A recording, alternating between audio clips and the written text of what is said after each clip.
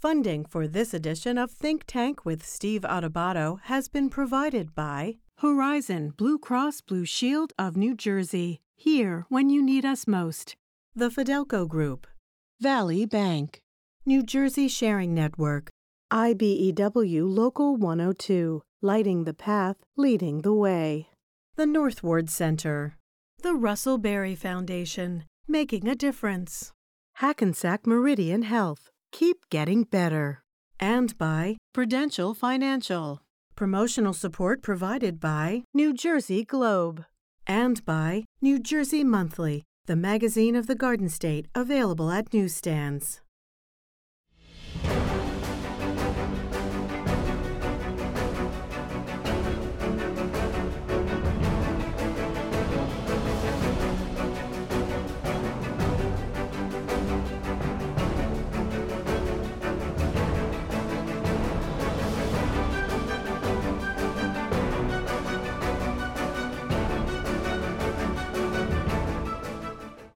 Hi, everyone. Steve Adubato. We're honored to be joined by Kareem McKenzie, former great player in the NFL, and has been working on his dissertation at Kean University in counseling, has finished all of his coursework, and down the road, we're likely to be calling him Dr. Kareem McKenzie. Good to see you, sir. Great to have you with us. My pleasure. Thank you for having me. Let me ask you this. 7 seasons with the Giants, 2 Super Bowls, now working in the field of counseling. If I were to ask you, Kareem, the biggest difference between being a star player in the NFL and being a counselor is? I would say that being a counselor is a much more tedious and arduous process because there's no way to accurately prepare for the crises that walks through your actual office door on a given day. Whereas the NFL, it was pretty simplistic. You knew Monday through Friday what to expect practice-wise. And there may have been a couple of surprises on game day, but other than that, it was a pretty easy process. And I'll say that easy in that I did it for 11 years. So it became a second nature almost aspect to it. Whereas counseling, you don't know necessarily what to expect or how to deal with certain issues. Kareem, what moved you after your NFL career? What moved you to pursue a master's in counseling, I believe from William Patterson University, and then a doctorate in the field from Kean University, one of our longtime higher ed partners? Where does your passion for counseling come from, sir?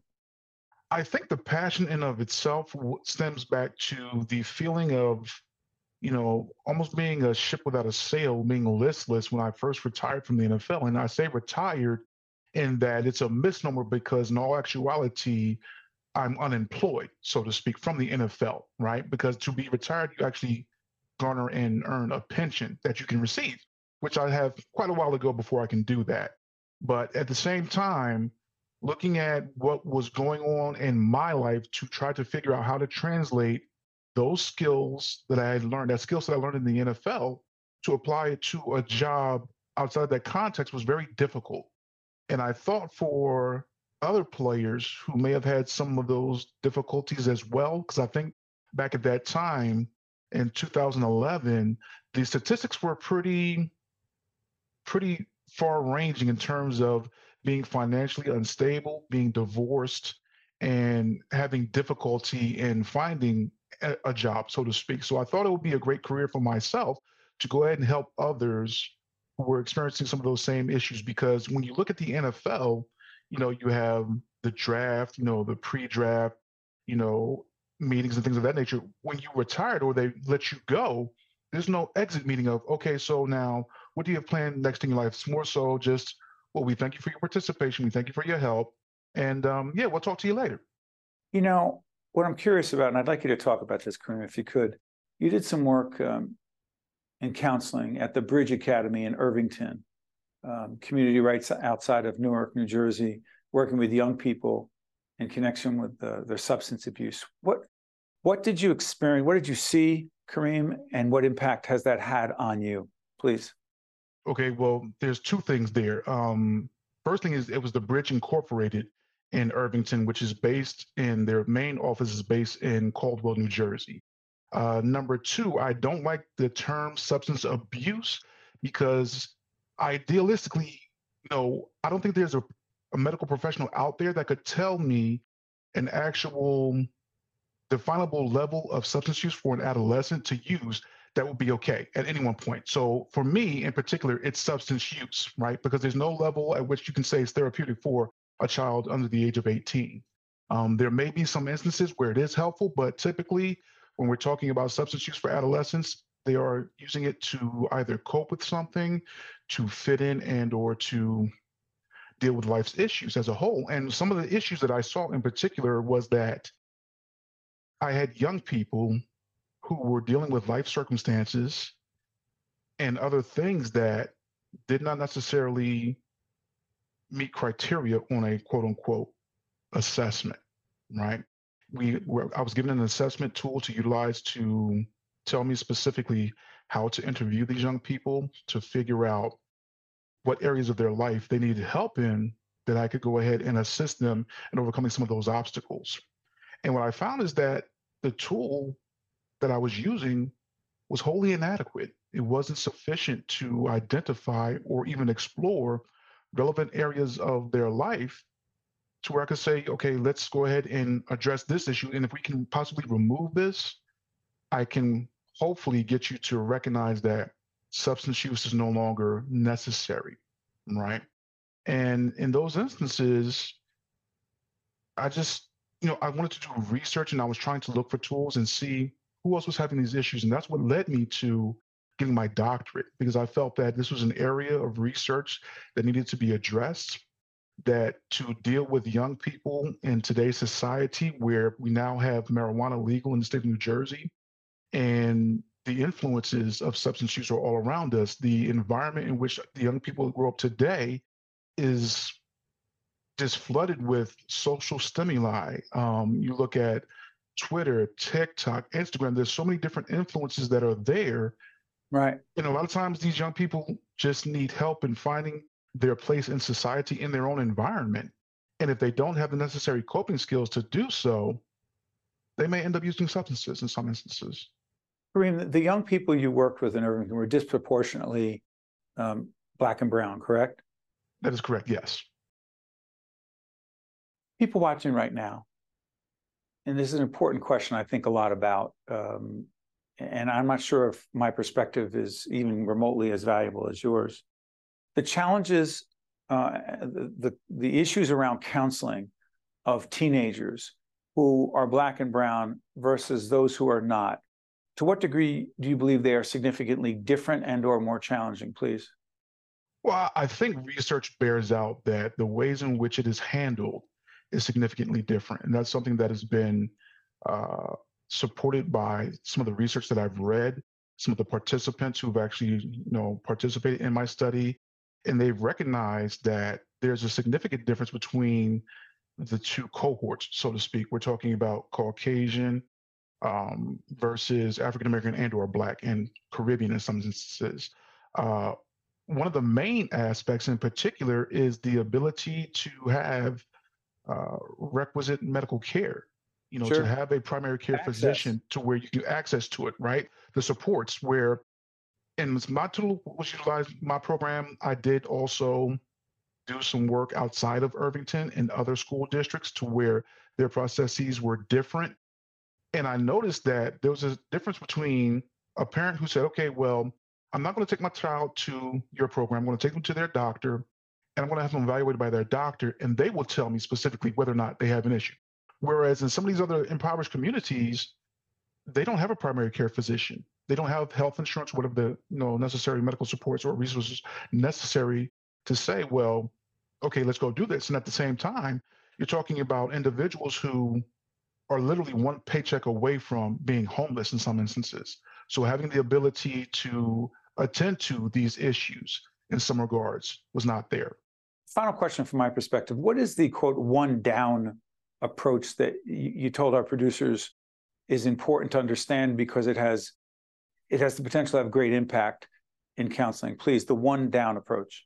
The one down approach is to go ahead and to listen, to honestly listen to what is important to your client, the individual, what they talk about, what they're not saying.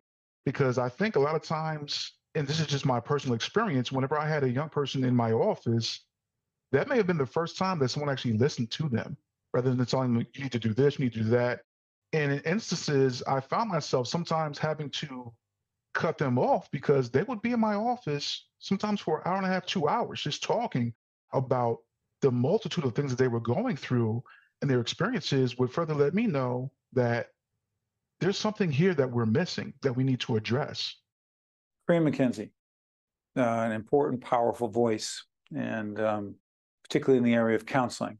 He is a former NFL player, a PhD candidate at the time of this conversation in the area of counseling at Kean University. And we wish you all the best, Kareem. And next time you join us for the conversation, it'll officially be Dr. Kareem McKenzie. Thank you very much, sir. We appreciate it. Yes, indeed. Thank you so much, all. You got it. Stay with us. We'll be right back. To watch more Think Tank with Steve Adubato, find us online and follow us on social media. When people were coming here to build the future, they needed a bank they could trust. But no one thought we could grow beyond a small town. They called us just another sleepy community bank. We proved them wrong. And for almost 100 years, Valley Bank has been committed to showing you what's possible. So, let them say whatever they want about us. We'll just keep being us. Because whatever you want to do next, Valley will be here to make it possible. Most people don't think about where their water comes from, but we do. Veolia. More than water. Resourcing the world.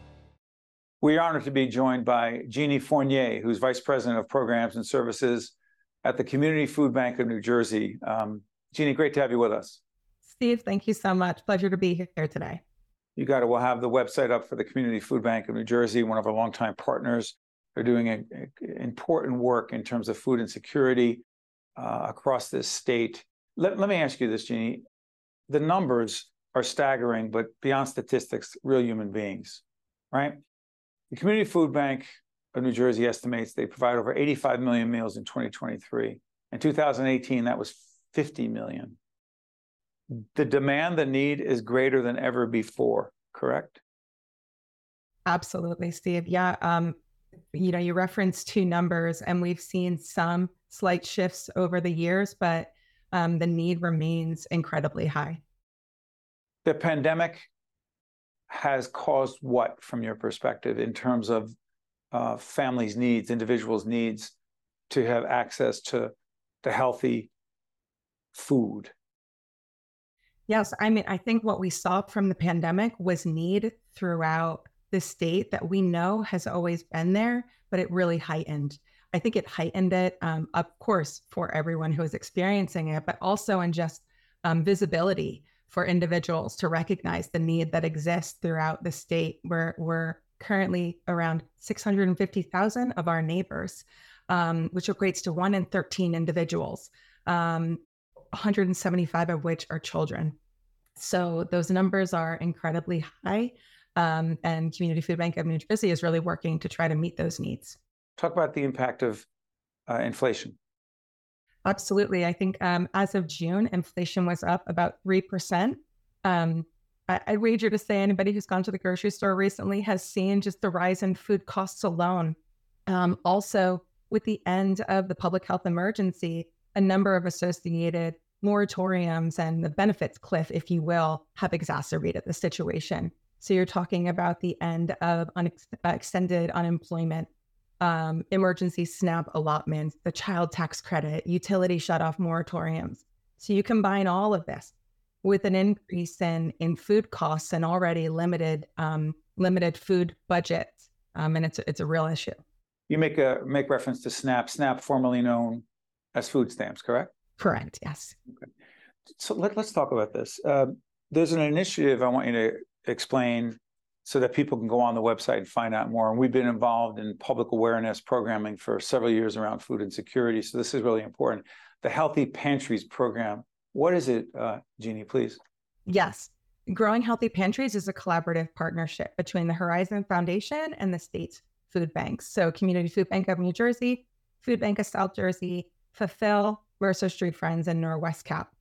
And so the initiative aims to seek food security, promote healthy food options, and improve the overall health for New Jersey children and their families.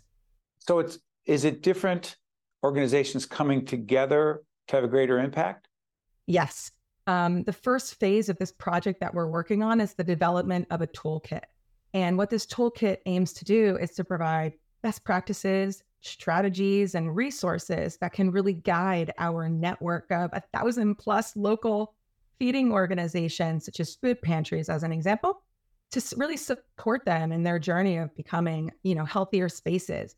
So the exciting thing about it is that the toolkit will really act as a shared language, if you will, so that we are working with all of the pantries in the same way. So Jeannie, the Community Food Bank of New Jersey, one of the largest in the country, but there are a lot of smaller food pantries, smaller organizations. What are the most daunting challenges they face?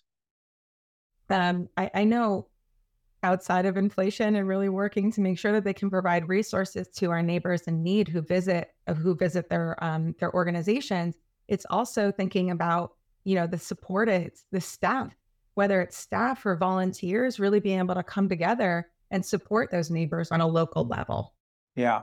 The other issue that someone might say, well, why is, Jeannie Fournier talking about this? It's Community Food Bank of New Jersey, but it is an important issue.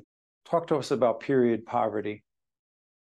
Yes. So the lack of financial resources to be able to cover period products is called period poverty. And Community Food Bank of New Jersey is part of the National Diaper Banks Network Alliance for Period Supplies. And so we do and have been for many years been providing period supplies to a number of community partners. Currently, it's over 150. But what recently passed was a bill that would have the state covering period supplies being in schools, for example, where just like toilet paper or That's paper right. towels that are free and accessible would also be accessible to students. And this is called the Menstrual Equity Bill. Important legislation. Jeannie, let me ask you this before I let you go. Why do you do this work? I'm passionate about providing access to individuals, regardless of where they live, so that they can live as healthy and active a life as possible. And so when we think about not only what food is served, but how the food is served, and really giving neighbors the dignity of choice to make the decisions for themselves that are going to be best for them, for their families, is very personal to me. I've been doing this work for over 20 years. And now as a mother, I think it just has a different feeling when you really want to know that people are trying to take care of themselves and really working to support them in that journey. Incredibly important work at the Community Food Bank of New Jersey. Jeannie Fournier, Vice President of Programs and Services at the Community Food Bank of New Jersey. Jeannie, thank you so much. Thank you so much for having me, Steve. We'll talk again soon. Stay with us. We'll be right back. To watch more Think Tank with Steve Adubato, find us online and follow us on social media. I am alive today thanks to my kidney donor. I am traveling and more active than ever before. I'm alive today thanks to my heart donor. I'm full of energy and back singing in my church choir. I'm alive today thanks to my lung donor. I'm breathing easy and I'm enjoying life's precious moments. There are about 4,000 people in New Jersey waiting for a life-saving transplant. Donation needs diversity. For more information or to become an organ and tissue donor, visit njsharingnetwork.org. Most people don't think about where their water comes from, but we do. Veolia. More than water. Resourcing the world. There he is. I don't know, maybe you may know his face, but you know his name for sure. That's Tim McLoone. Musician, entertainer, humanitarian, owner of a whole range. What is it 10 McLoone restaurants? We do have 10 restaurants, not all of which are making money, by the way. We'll talk about that in a second. Also, Tim, let me do this on a personal note. As someone who goes to a lot of Seton Hall basketball games, you are the voice. I am the arena voice. That's true. How long have you been doing that? I'm not sure, but I think it was in '99. I think that's when I left the Nets. and went over to Seton Hall. So I think since 1999, and it's the most fun you can have. One of the first big time sporting event I ever saw. I'm old enough, as I mentioned, but I went to Ebbets Field and I saw the Dodgers play the Phillies. So I'm that old. But the next thing I ever went to was a Seton Hall basketball game, because I grew up in South Orange, and into Old Walsh Gym. I believe the year was 1957 or 50. Was Richie Regan playing? Not playing. He was coaching. He was coaching already. Not quite yet, actually. It was Honey Russell was the coach then. He was about to retire, and Richie took over. Yeah, a lot of history. Tim is the PA announcer for those games. All good. Hey, Tim, do us a favor. Jump into this right away. Your restaurants are all over the place. You said some are making money, some are not. Describe for us from your perspective the state. I know it's a more complex answer than my question. The state of the restaurant industry in the state of New Jersey is? Well, I think it's healthy. I do think it's healthy. You have to be on your toes now. Things have changed a lot, not because of the pandemic. It had already happened. We're in our 35th year. I think I started 36. 1987, I opened up the Rum Runner in Seabright, and it's still there. It's a new building because Sandy washed it out into the river. Part of the restaurant is still in the river if anyone wants to visit it. But back then, there wasn't as much competition. We were one of the first ones actually to put in outside dining because we weren't making it. And I saw all these cars parked on the river looking at the water for whatever reasons. And we put a deck on there and it filled up immediately.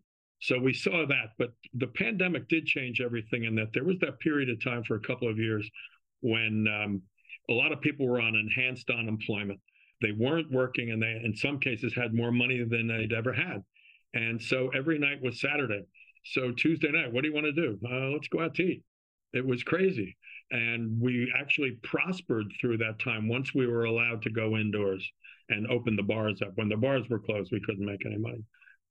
But once they went inside, it was incredible. But now that that's gone away and PPP is all over with and all the rest of it, and unemployment has gone back to its norms, we're back to the norms, which is it's pretty quiet on Monday through Thursday, a little better on Friday, overwhelming on Saturday and Sunday, but we're now 50% weather dependent again, which is where we used to be.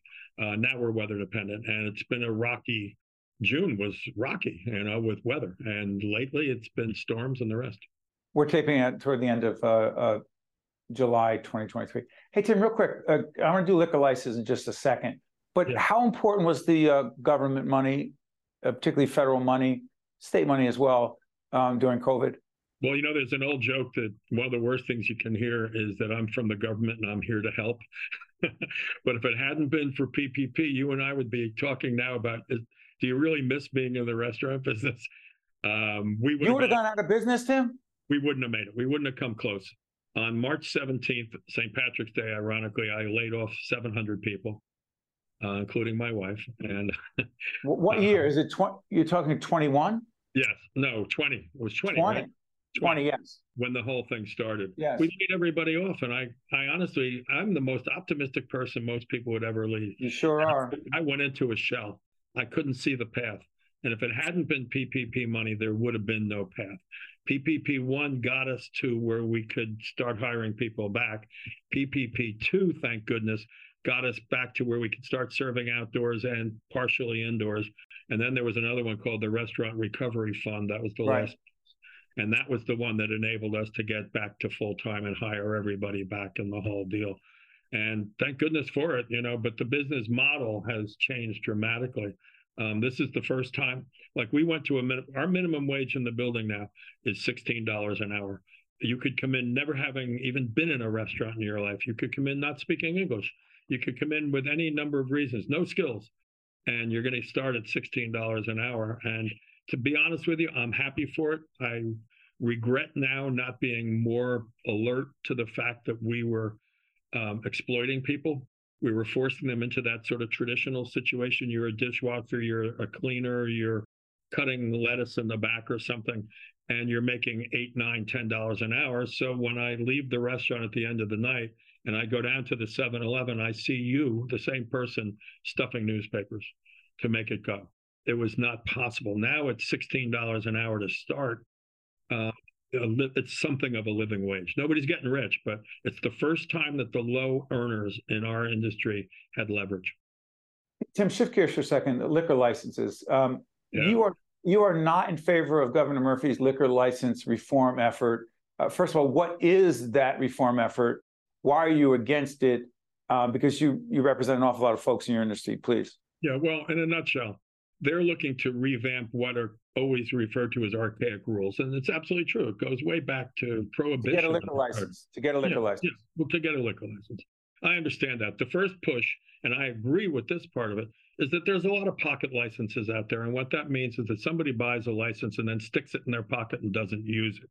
And that's in many cases to keep competition down. So one of the things is like, use it or lose it. Okay, you bought a liquor license, you've got 3 years or 5 years to activate it. That makes sense to me.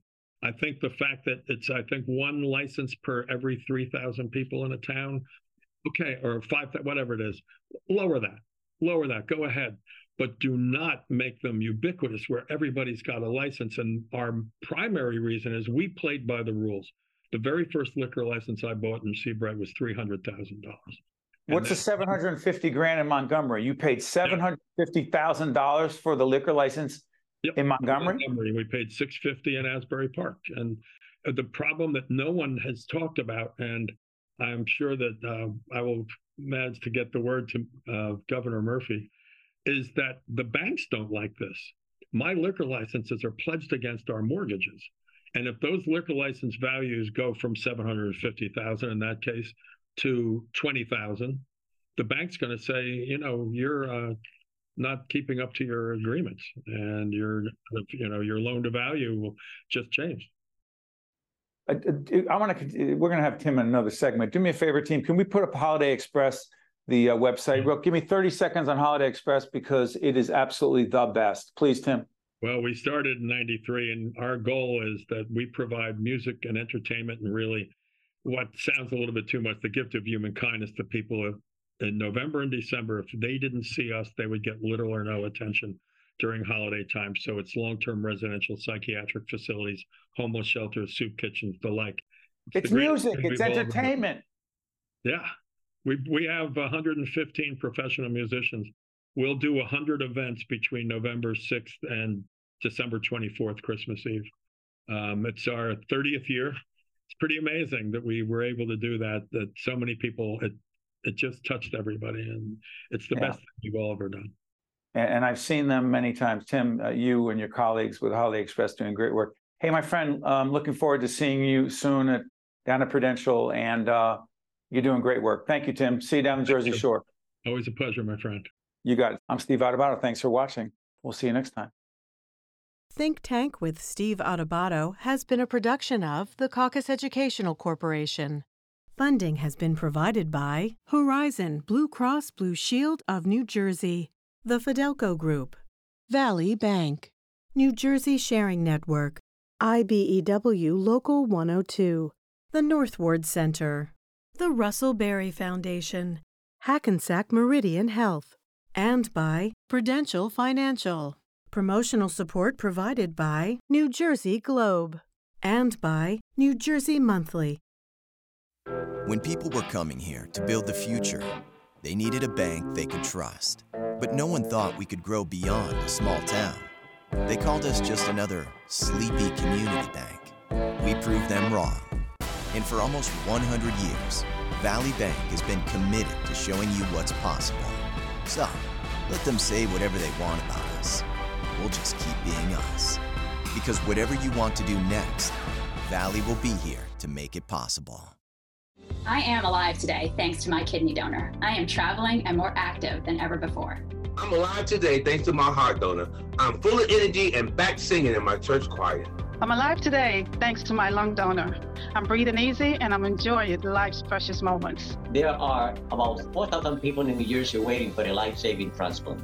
Donation needs diversity. For more information or to become an organ and tissue donor, visit njsharingnetwork.org. Most people don't think about where their water comes from, but we do. Veolia. more than water. Resourcing the world.